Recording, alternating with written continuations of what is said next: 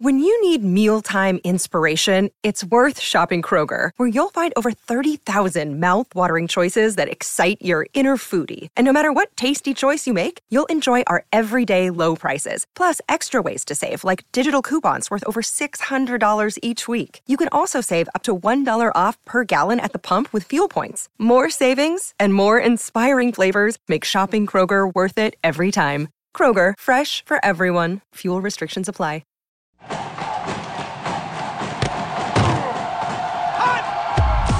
Broadcasting live from Florida's capital city, this is the Jeff Cameron Show, brought to you by Orange Theory Fitness on Real Talk 93.3. Now, stop what you're doing and listen closely. It's time for the Jeff Cameron Show in 5, 4, 3, 2, 1.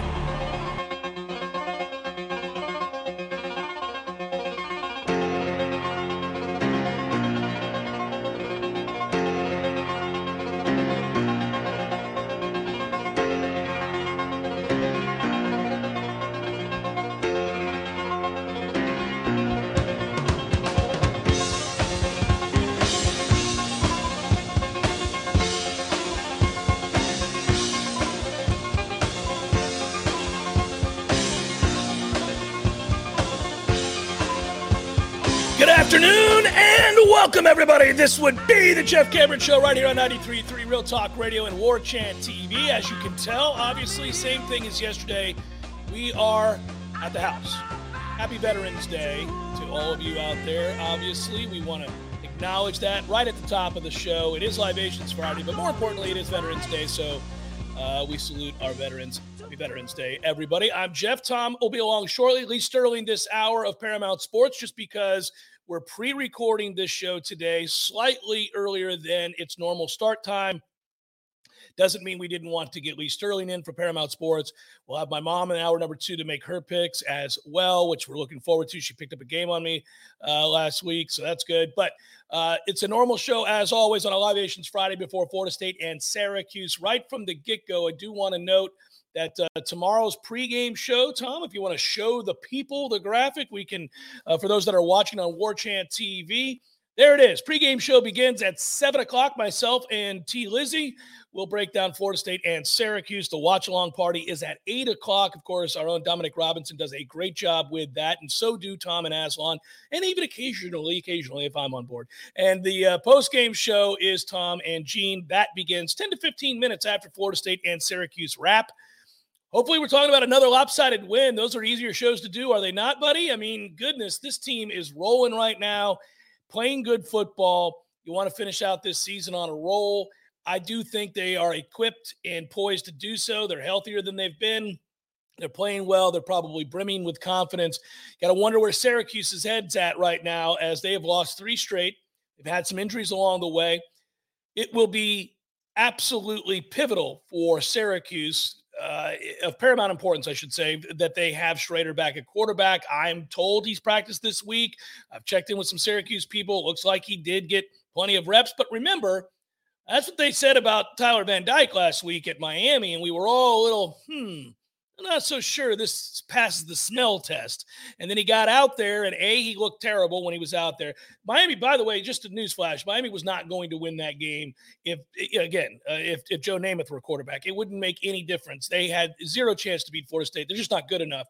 They're an inferior program who have very few players of note. So that wasn't going to make a difference, but it certainly would have helped to maybe lessen the abuse had Van Dyke been healthy and been able to, at least get some first downs and flip field position, which they couldn't do. It was pretty obvious early on he wasn't right, and then he got hurt again, which is kind of criminal, which if I were a father who had a quarterback contemplating going to Miami and I watched that display on Saturday, I think I'd reconsider that kid played in that condition, got hurt again. I know Coach Cristobal told everybody that he was cleared. I don't doubt him. Oh, well, he didn't even tell him. So on his Monday show, he was coached up to make sure that it was said. So I went and watched about 5 to 7 minutes of Mario Cristobal's show. And the first segment, and they've got some actually really good people down there. Joe Zagacki is the play-by-play guy. He does a good job. He does a very good job. I forget, and forgive me, Miami fans, who was the analyst sitting in the middle. But the analyst said, and coach, it's just important to remember that, if you're medically cleared to play, then you can play, right? Isn't that right? Isn't that right, coach? Mm-hmm. Exactly. That's right. He was medically cleared, and I was, oh, okay. Yeah. So it was very important that they put that out there, because the speculation down maybe in that athletic department, but certainly down in that market, must have been rampant that they did him a disservice by playing him. So much so that the PR department said, don't let Mario forget. He's got to say these words, that he is medically cleared to play. And if Van Dyke transfers, then you know all you need to know about how that situation was handled. He may transfer anyhow. I mean, he could transfer regardless of the fact that they played him when he was hurt. I mean, if I'm him, I'm certainly thinking Gaddis's offense is not for me. Even when he was healthy, they sucked. So to me, this is a mess, but we'll let them wallow in their nonsense. Hopefully they lose to Georgia Tech tomorrow. I think there's a good chance they do. Which, by the way, we saw Georgia Tech, everybody. That'll tell you where Miami's at, that game's a pick 'em. That line is, I mean, come on now. We saw that. That line's a pick 'em. Come on. So, hey, listen, Tyler, he may want to look around. That's all I'm saying, because that's an ugly situation. They're in a major rebuild, Tyler. They're in a major rebuild.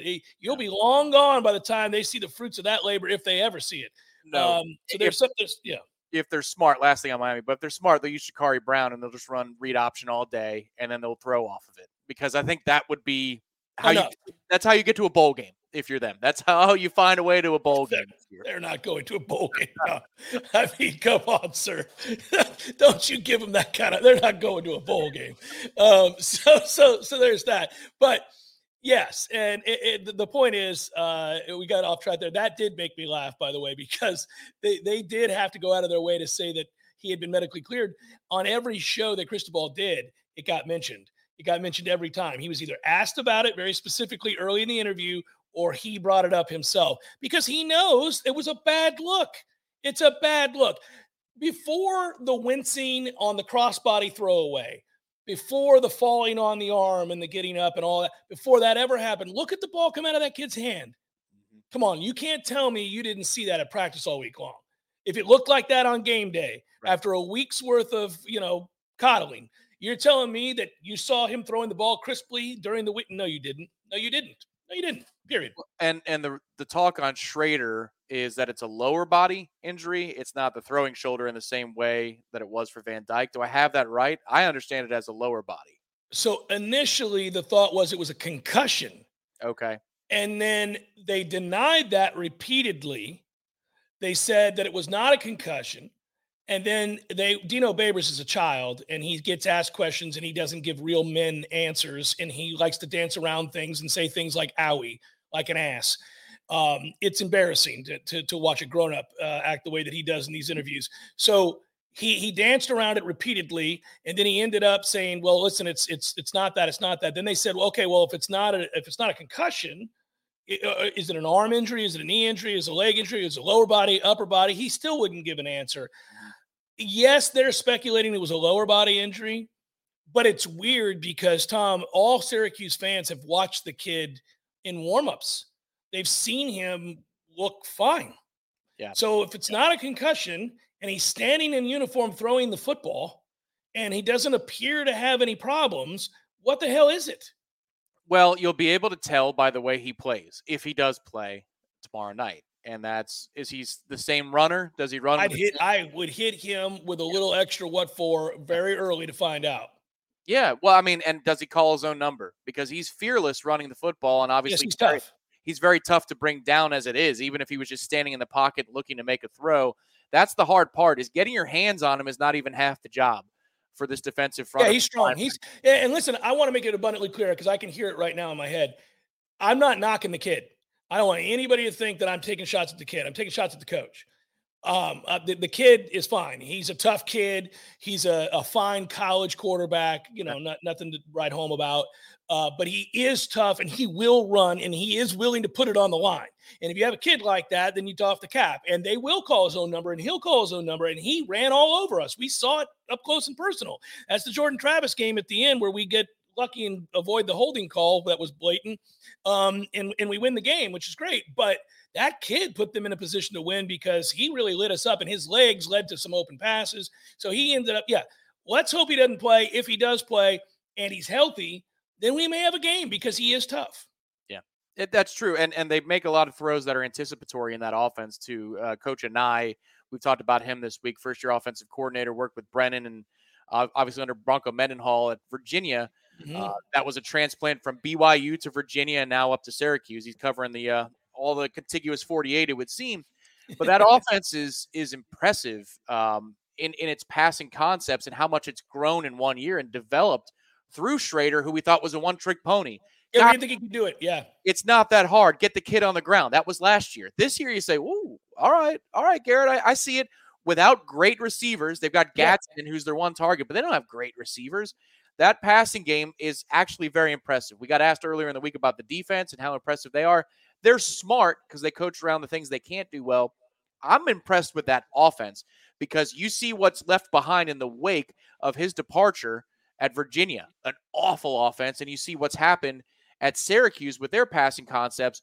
It's a much, much better and more potent attack, but it only works if Schrader is the quarterback. They don't have a good backup. And accuracy issues still plague Garrett Schrader as it is. There'll be times when somebody's wide open and you just see a ball hit the ground and spiked, like DJ. Every once in a while, you go, what in the hell? But he's much better, and he's the only chance they have to win this football game. But I like the way you led this talking point, which was even if he plays, what version of himself is he? And that's what you got to find out tomorrow. You got to find out early, and obviously you play within the rules. But if you can get a good shot, you take your chances, and you get a good shot in there. And let's find out where he's at physically, because if he's a shell of himself, Florida State's going to win comfortably. Period. If he doesn't play, Florida State's going to win in a runaway. Now, if he is healthy and he plays well, could have a game. Because I still would maintain that the real trust that I have when I watch Florida State is all on offense. It's all on offense. Now, I get it. A lot of people can say, Jeff, they just held Miami to 3 points. They've played really well in back-to-back games. Georgia Tech's offense is awful. They didn't have their starting quarterback. I don't really count it. You look at this situation with Miami. They didn't have their starting quarterback. Their backups are terrible. They quit before they could get started because they were down just like that after back-to-back Florida State touchdowns. I still don't know that it says as much about our defense as it does the opponents. I do know that our offense is good, period. So I have a lot more faith in the offense. Yeah. We'll see about this defense. Yeah, the thing, I immediately regretted it when I did the pick on the War Chant report. It's been bothering me since we recorded it on Wednesday afternoon that I gave Syracuse 21 points in the prediction. I said 35-21. I think it's got 16 or 17 at most written all over it. I think even if Schrader plays, I've got a suspicion that this defense has actually improved incrementally. It would be huge if, and to that end, and I know we got a break is going to bring Lee Sterling in. To that end, Tom, there's a part of me, for the exploratory mission sake, wants Schrader to be perfectly healthy, right? Wants them to have all their guys and play to the best of their ability. And if at that point Florida State holds them to under 20 points, well, yes, please. I'm going to be very, very, very happy with what I've seen, and I'll give them more credit. Jeff Cameron Show, 93.3 Real Talk Radio, War Chant TV. Passion, drive, and patience. The formula for winning championships is also what keeps your ride or die alive. eBay Motors has everything you need to maintain your vehicle and level it up to peak performance. Superchargers, roof racks, exhaust kits, LED headlights, and more. Whether you're into speed, power, or style, eBay Motors has you covered. With over 122 million parts for your number one ride or die, you'll always find exactly what you're looking for. And with eBay Guaranteed Fit, your part is guaranteed to fit your ride every time, or your money back guaranteed. Because with eBay Motors, you're burning rubber, not cash. With all the parts you need at the prices you want, it's easy to make your car the MVP and bring home huge wins. Keep your ride or die alive at ebaymotors.com. Eligible items only. Exclusions apply. The Cameron Show is a production of the WarChant.com Multimedia Network. Check out warchant.com today for the latest news inside Florida State athletics. That's warchant.com. Now, back to Jeff on Real Talk 93.3.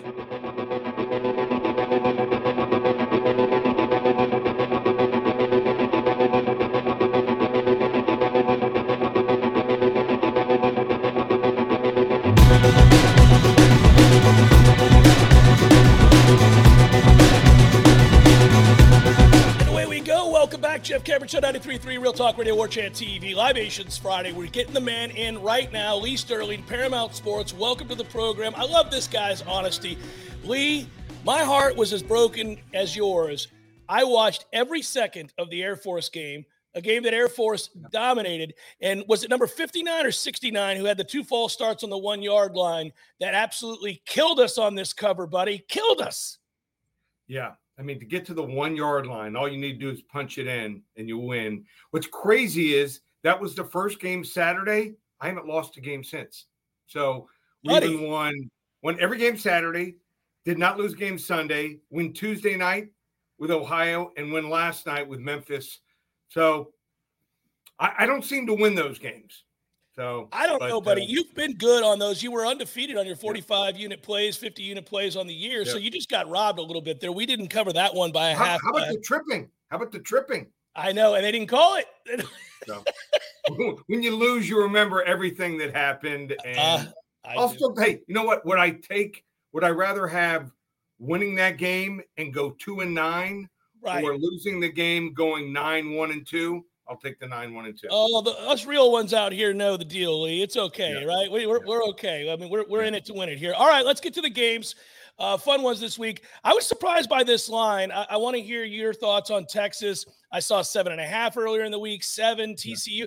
TCU's been great all year. A fun team to bank on. They've struggled at times to find ways to win games, but they are undefeated. Sonny Dykes doing a good job there. Talk to me about this number. So, I think the Georgia-Tennessee line, a lot of people were shocked. I told everyone Georgia's going to win. I think this one is wrong. I thought last week was right. I thought Georgia was going to put pressure on Hendon Hooker, and they did, and dominated the game.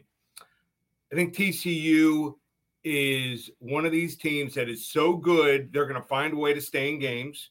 Not saying they're the top 4 team in the country, but what has Texas done? I mean, they've been dominated, I think, like 38-7, second half, the last 2 games.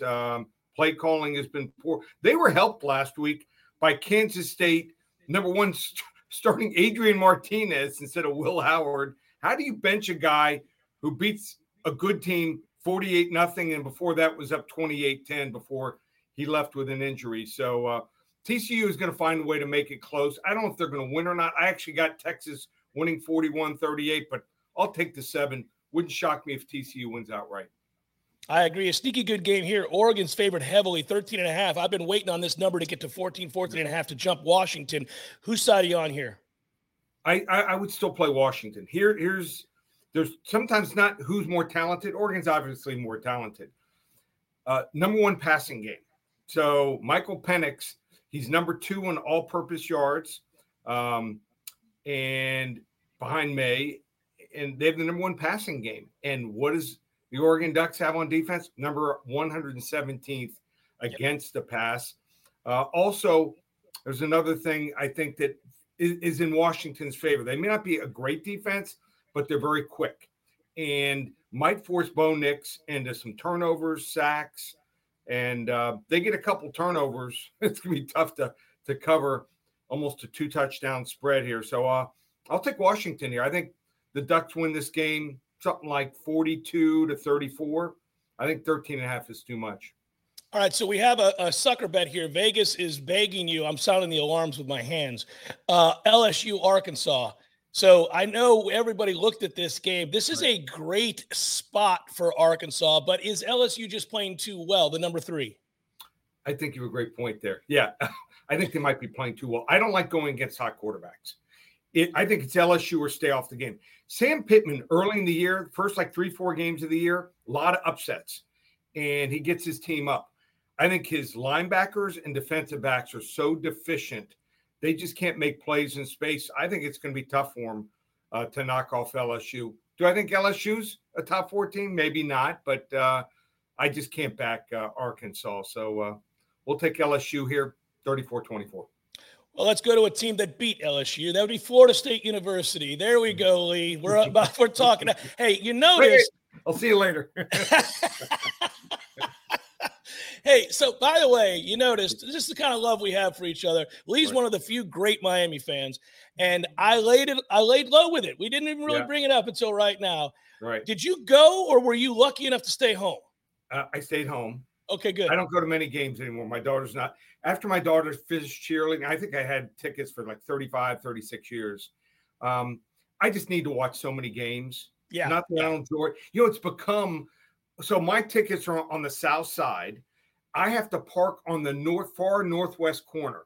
You got to go over these bridges. It's like a 30, 40-minute hike just to get into the stadium, into your seats. Yeah. So it's becoming, with tailgating, a 7-8 hour event. And I just prefer, I've got a 75 and 255s in my man cave. What I do is I put up like an email. I send an email out to about 15, 20 different people, few couples we entertain with, some of my friends. And we have 4 seats and we can add 2 more. And so once the 6 seats fill up, that's it. And we have different themes. We'll go Italian some days. Deli on Sundays a lot is popular. I enjoy watching that way now. So it's smart. It's easier. It's easier to accept watching on 3 big screen televisions when you had a hunch. You did have a hunch this could get ugly, and I certainly had a hunch. Yeah. So you had a larger hunch than I. I don't think anyone thought it was going to be that bad. And now it's hurting recruiting. Rashada, one of their key recruits, quarterback, decommitted and committed to Florida. That's bad news for both of us. Yeah. So if he's going to decommit, go somewhere else. Go to Tennessee or something like that. Well, the good news is Florida State could paste Florida, and then Rashada could come here. That's true. That's true. That's true. So now, he's got to try to hold it together. Syracuse has got a problem in this game. Mm-hmm. If their quarterback can't play, Schrader, they just can't compete. They don't have any depth, and they don't hit on big plays. And when you face a team that has the confidence that Florida State has now, I think Florida State's a tough out here. I'll lay the 6.5. I think Florida State wins this game here 33-17. Yeah, I think it's lopsided as well. All right, really quickly, Tampa Bay and Seattle. The Bucs find a way to win a game they probably shouldn't have won. It's been ugly all year long. They're giving points here. Who do you like? So I heard someone say the angle that Seattle has to fly so much farther, and that's a problem. So I actually put someone on my staff to work here. So this is the way it works out. To fly from Tampa to Germany, 4,411 miles. Seattle, I guess because of the curve, the way they do it, is only 4,785 miles. Only a little over 370 miles more is the flight. So people saying that Seattle is at a big disadvantage because of that. Turned out not so. What impressed me about Seattle, Geno Smith, he throws a pick 6. They go behind.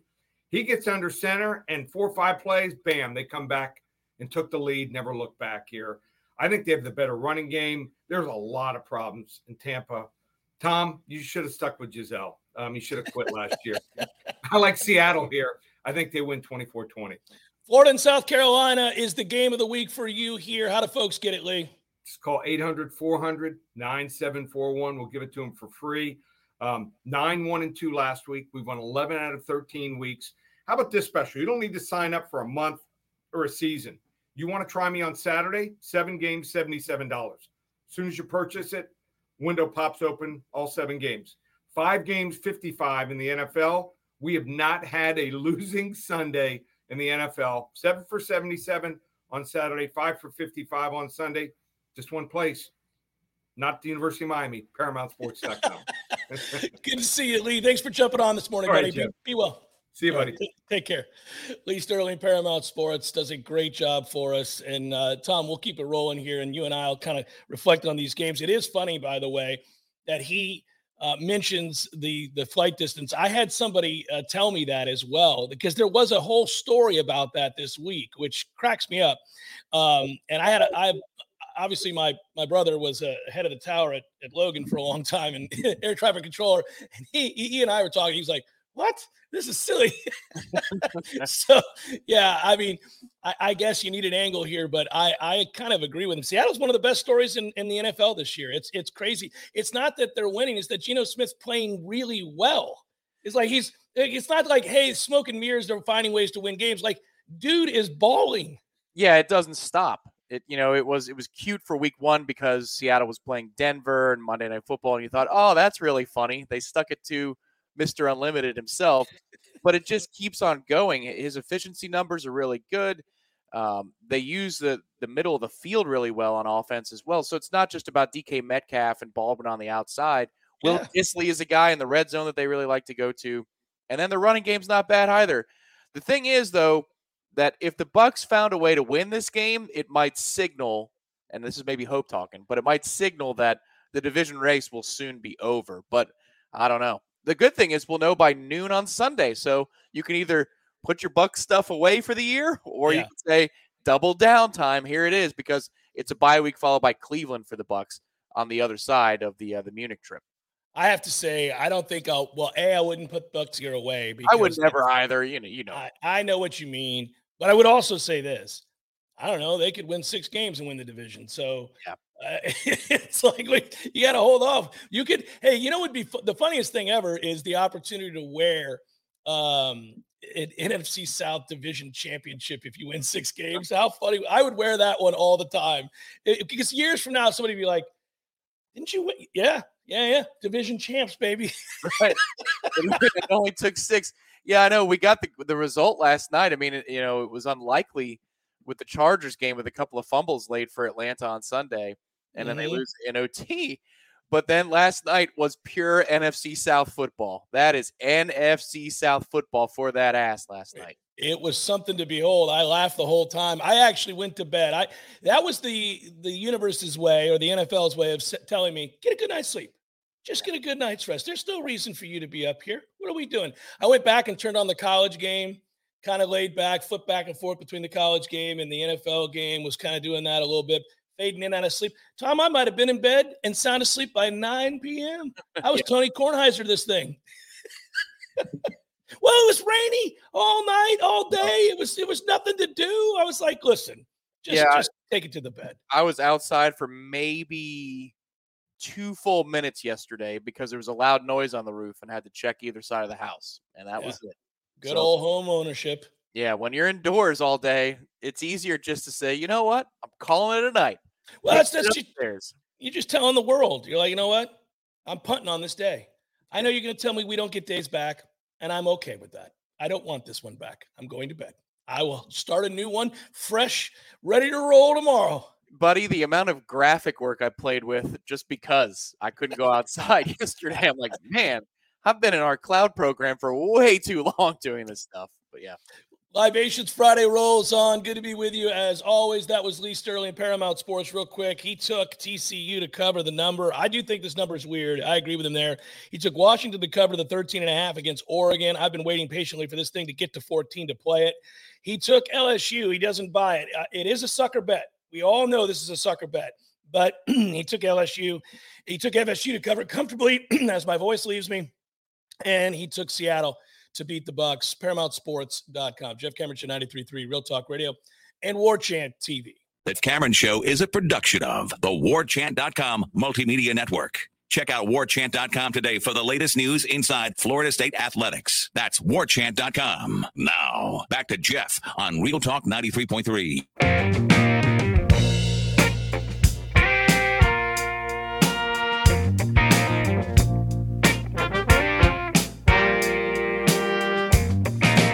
Libations Friday rolls on. Loosey Goosey. Kind of Loosey Goosey. This was interesting. At the end there, talking with Lee, that was fun. You and I, in talking about Florida State and this offense, and, he picked Florida State to roll big. I saw the piece that Dominic Robinson has for us on warchant.com. I want to invite all you guys, if you haven't seen it, go to warchant.com. This is not shameless promotion. It's really cool. We talked all week long, right after the Florida State-Miami result, about how many times Florida State ran counter and how many times they pulled the guard and the tackle or the tight end added to the mix. It's really a simple play, a fun play, requires a whole lot of what for. And if you can run it, you can dominate teams, humiliate teams, and really it can be the basis for everything you run off of it. And Dominic does a good job in the piece of pointing out that it's the base of the offense for Mike Norvell going all the way back to Memphis. And one of the things that stands out to me, Tom, when we watch that piece, and really it has all year long when we run counter, is it's kind of a guessing game whether or not you're going to get a good block from the tight end. or the H-back, right? And we knew early on in Mike Norvell's tenure, and he said it, he talked about just the importance of that position.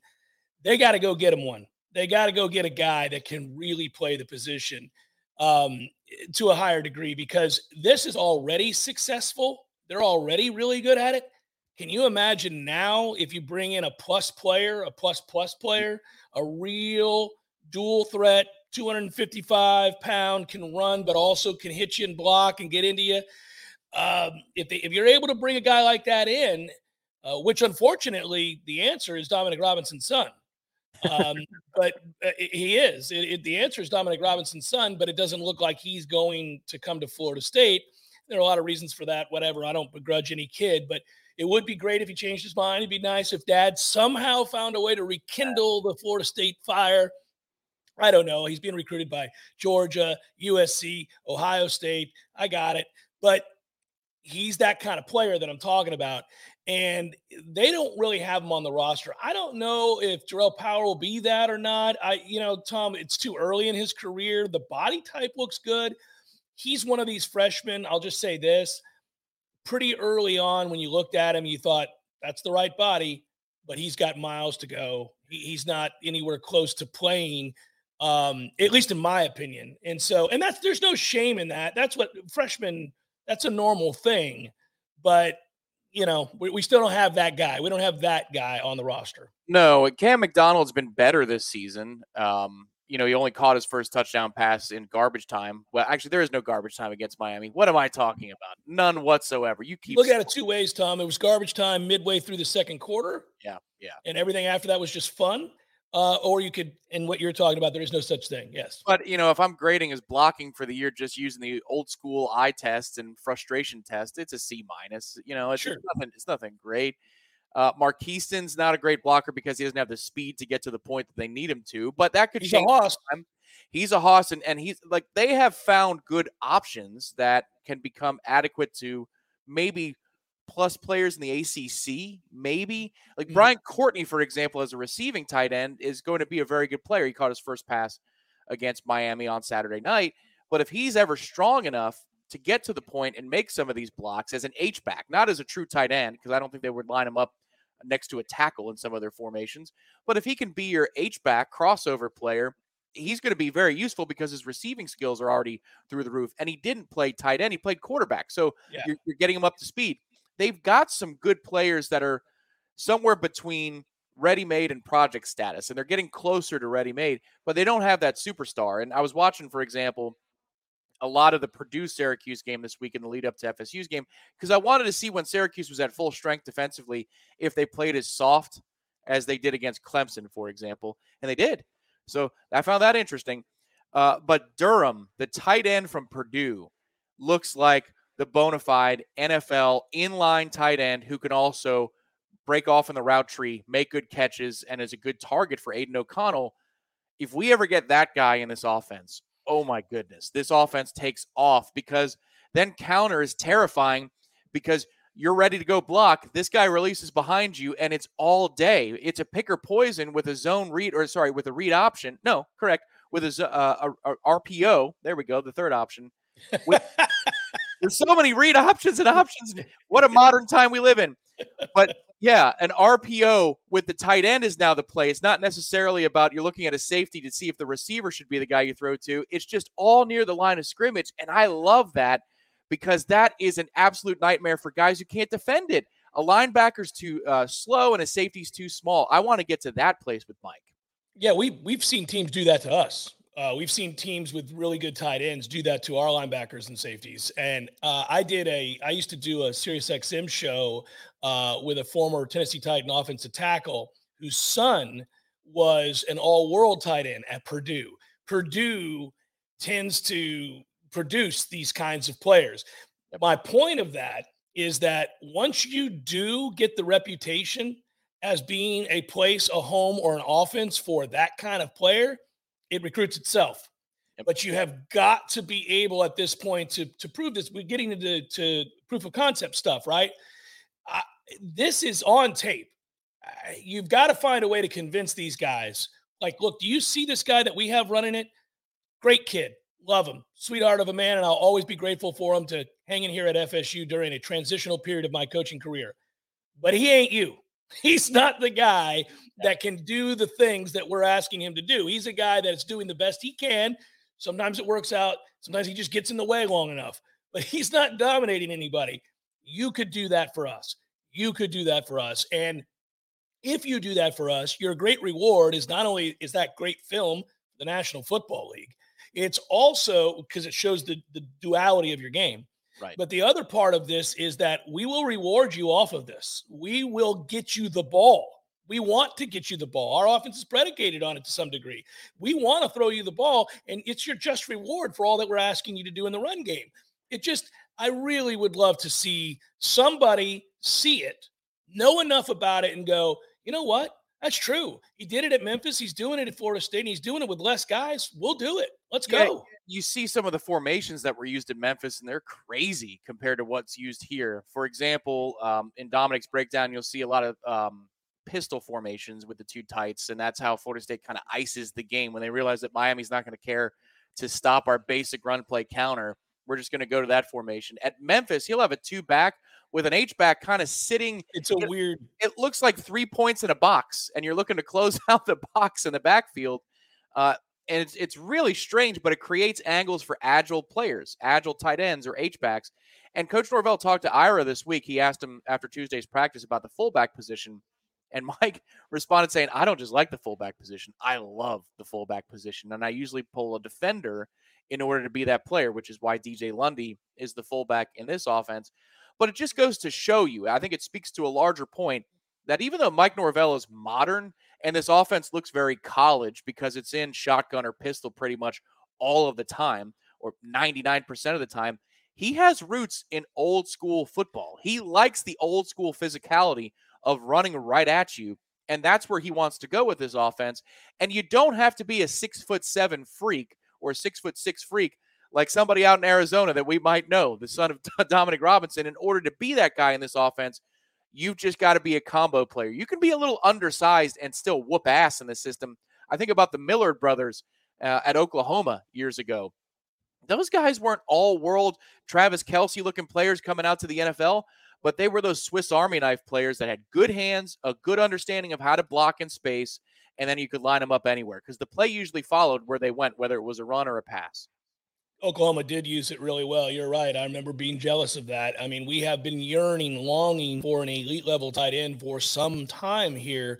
When you watch Saturday football, a couple things here. First of all, when you watch Brock Bowers, you realize that some NFL team is going to be very, very fortunate when they get the most freakish tight end I've ever seen. I mean, that's the dumbest. Think about the lottery that Brock Bowers won, the genetic lottery, and also the good fortune of being from where he's from. Like, that dude has had a good life. I mean, he's had a good life on and off the field. I'm fairly certain of it. Now, that said, if you get a guy, it doesn't have to be Brock Bowers, but if you get a guy with a unique skill set like that, this offense goes to another level, and it's so exciting. And what you were talking about with Mike Norvell's roots, this is true of every modern gimmick, or you don't even have to call it a gimmick, just unique formation, okay?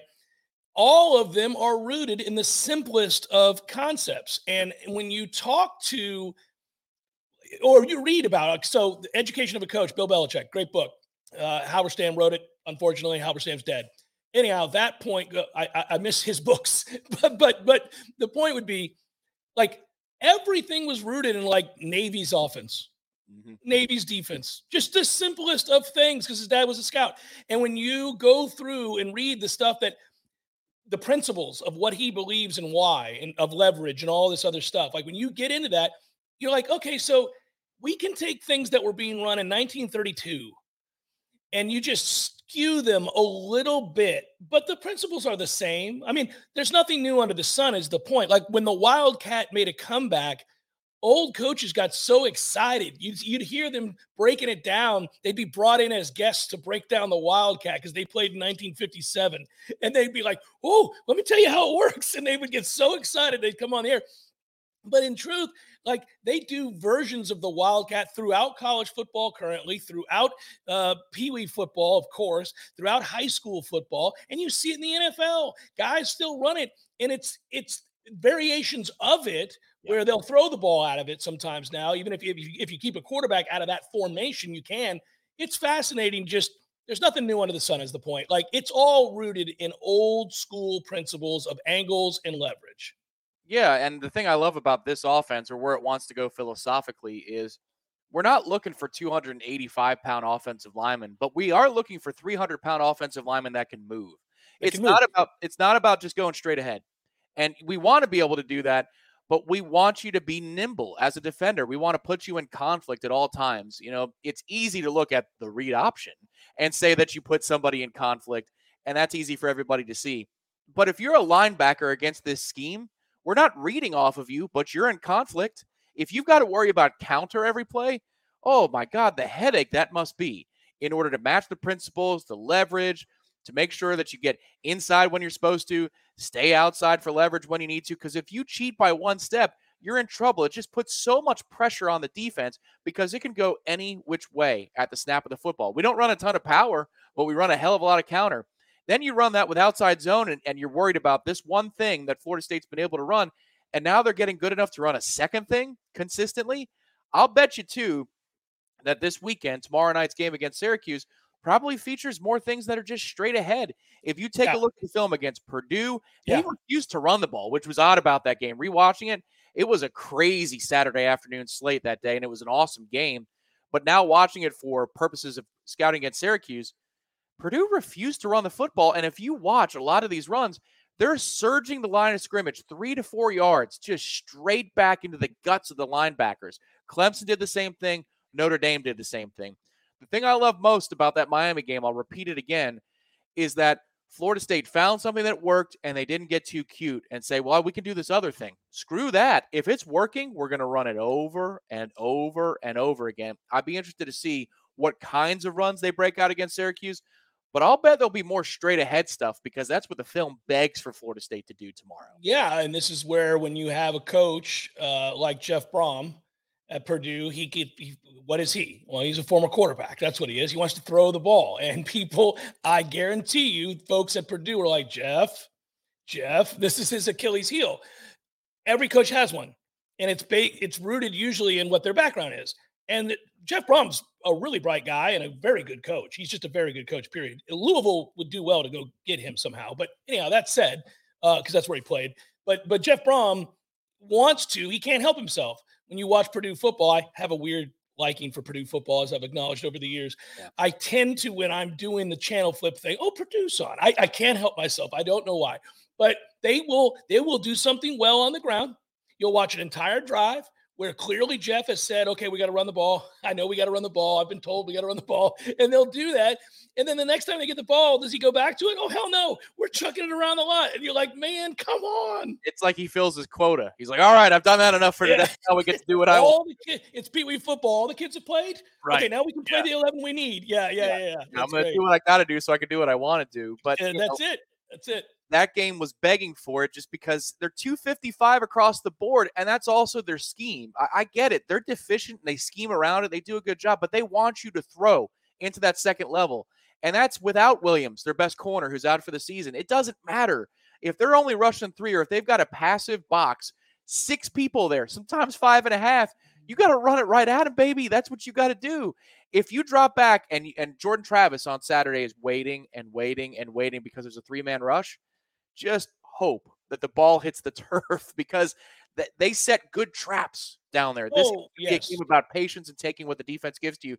The more flares we throw or checkdowns we throw where he's looking and says no and throws it to Toafili or whoever, that is a moment that you should clap tomorrow because that's all they cover very well and they tackle very well in space. So this is about patience. We talked about it all week long. It's about patience. You're giving another example where patience is necessary. It is the lone concern I have with our offense against their defense. I have other concerns on the other side of the ball.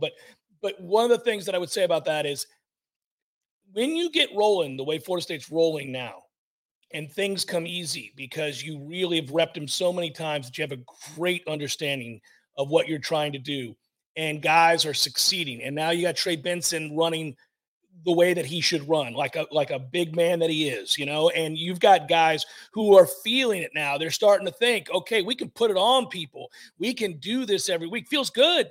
I mean, we've been toiling for a long time. Now we can go out here and unsheath, if you will, have a good time on the football field. That said, you do have to be careful because you can get cocky. You can get, it's not an arrogance that you just think you're better than everybody else. It's that you're succeeding. You're having positive reinforcement repeatedly. And so now, who doesn't like positive reinforcement? We do from the time we're that big, right? So it's just going to lend itself to you just taking that extra risk because you've been rewarded. So at some point, you're going to have to dial that back in, and Mike's going to have to get into his ear. If you've got 8 people in coverage, check it down. 8 people in coverage. No NFL quarterbacks don't throw well against 8 people in coverage. So come on, man. Yeah, and the other thing I'd say, too, is that this is also something you just brag about with our offense, and it's so strange, and it's wonderful. But if we throw it quickly to the perimeter, tunnel screens I don't think work against the 3-3-5 because you're going back into the teeth of the middle. Stay away from the middle of the field. That's basically what you want to do. You want to hit it in the run game, and then you want to stay away from it in the pass game if at all possible. If we throw bubbles and flares, they have not seen, Syracuse, a group of receivers that can block. They have not seen a group that can block like this group.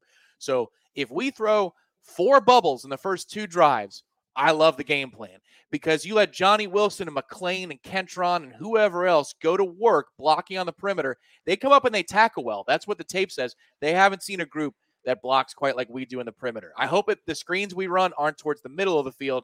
I hope they're towards the edge of the field. Hour number 2 forthcoming. By the way, my mom picked up a game on me last week. She did get that Baltimore win. She picked up 1 game. Down to 10? I think it's down to 10, yeah. She picked up 1 game. She'll join us in the next hour. We'll get our picks in. It's Jeff Cameron Show, 93.3 Real Talk Radio and War Chant TV.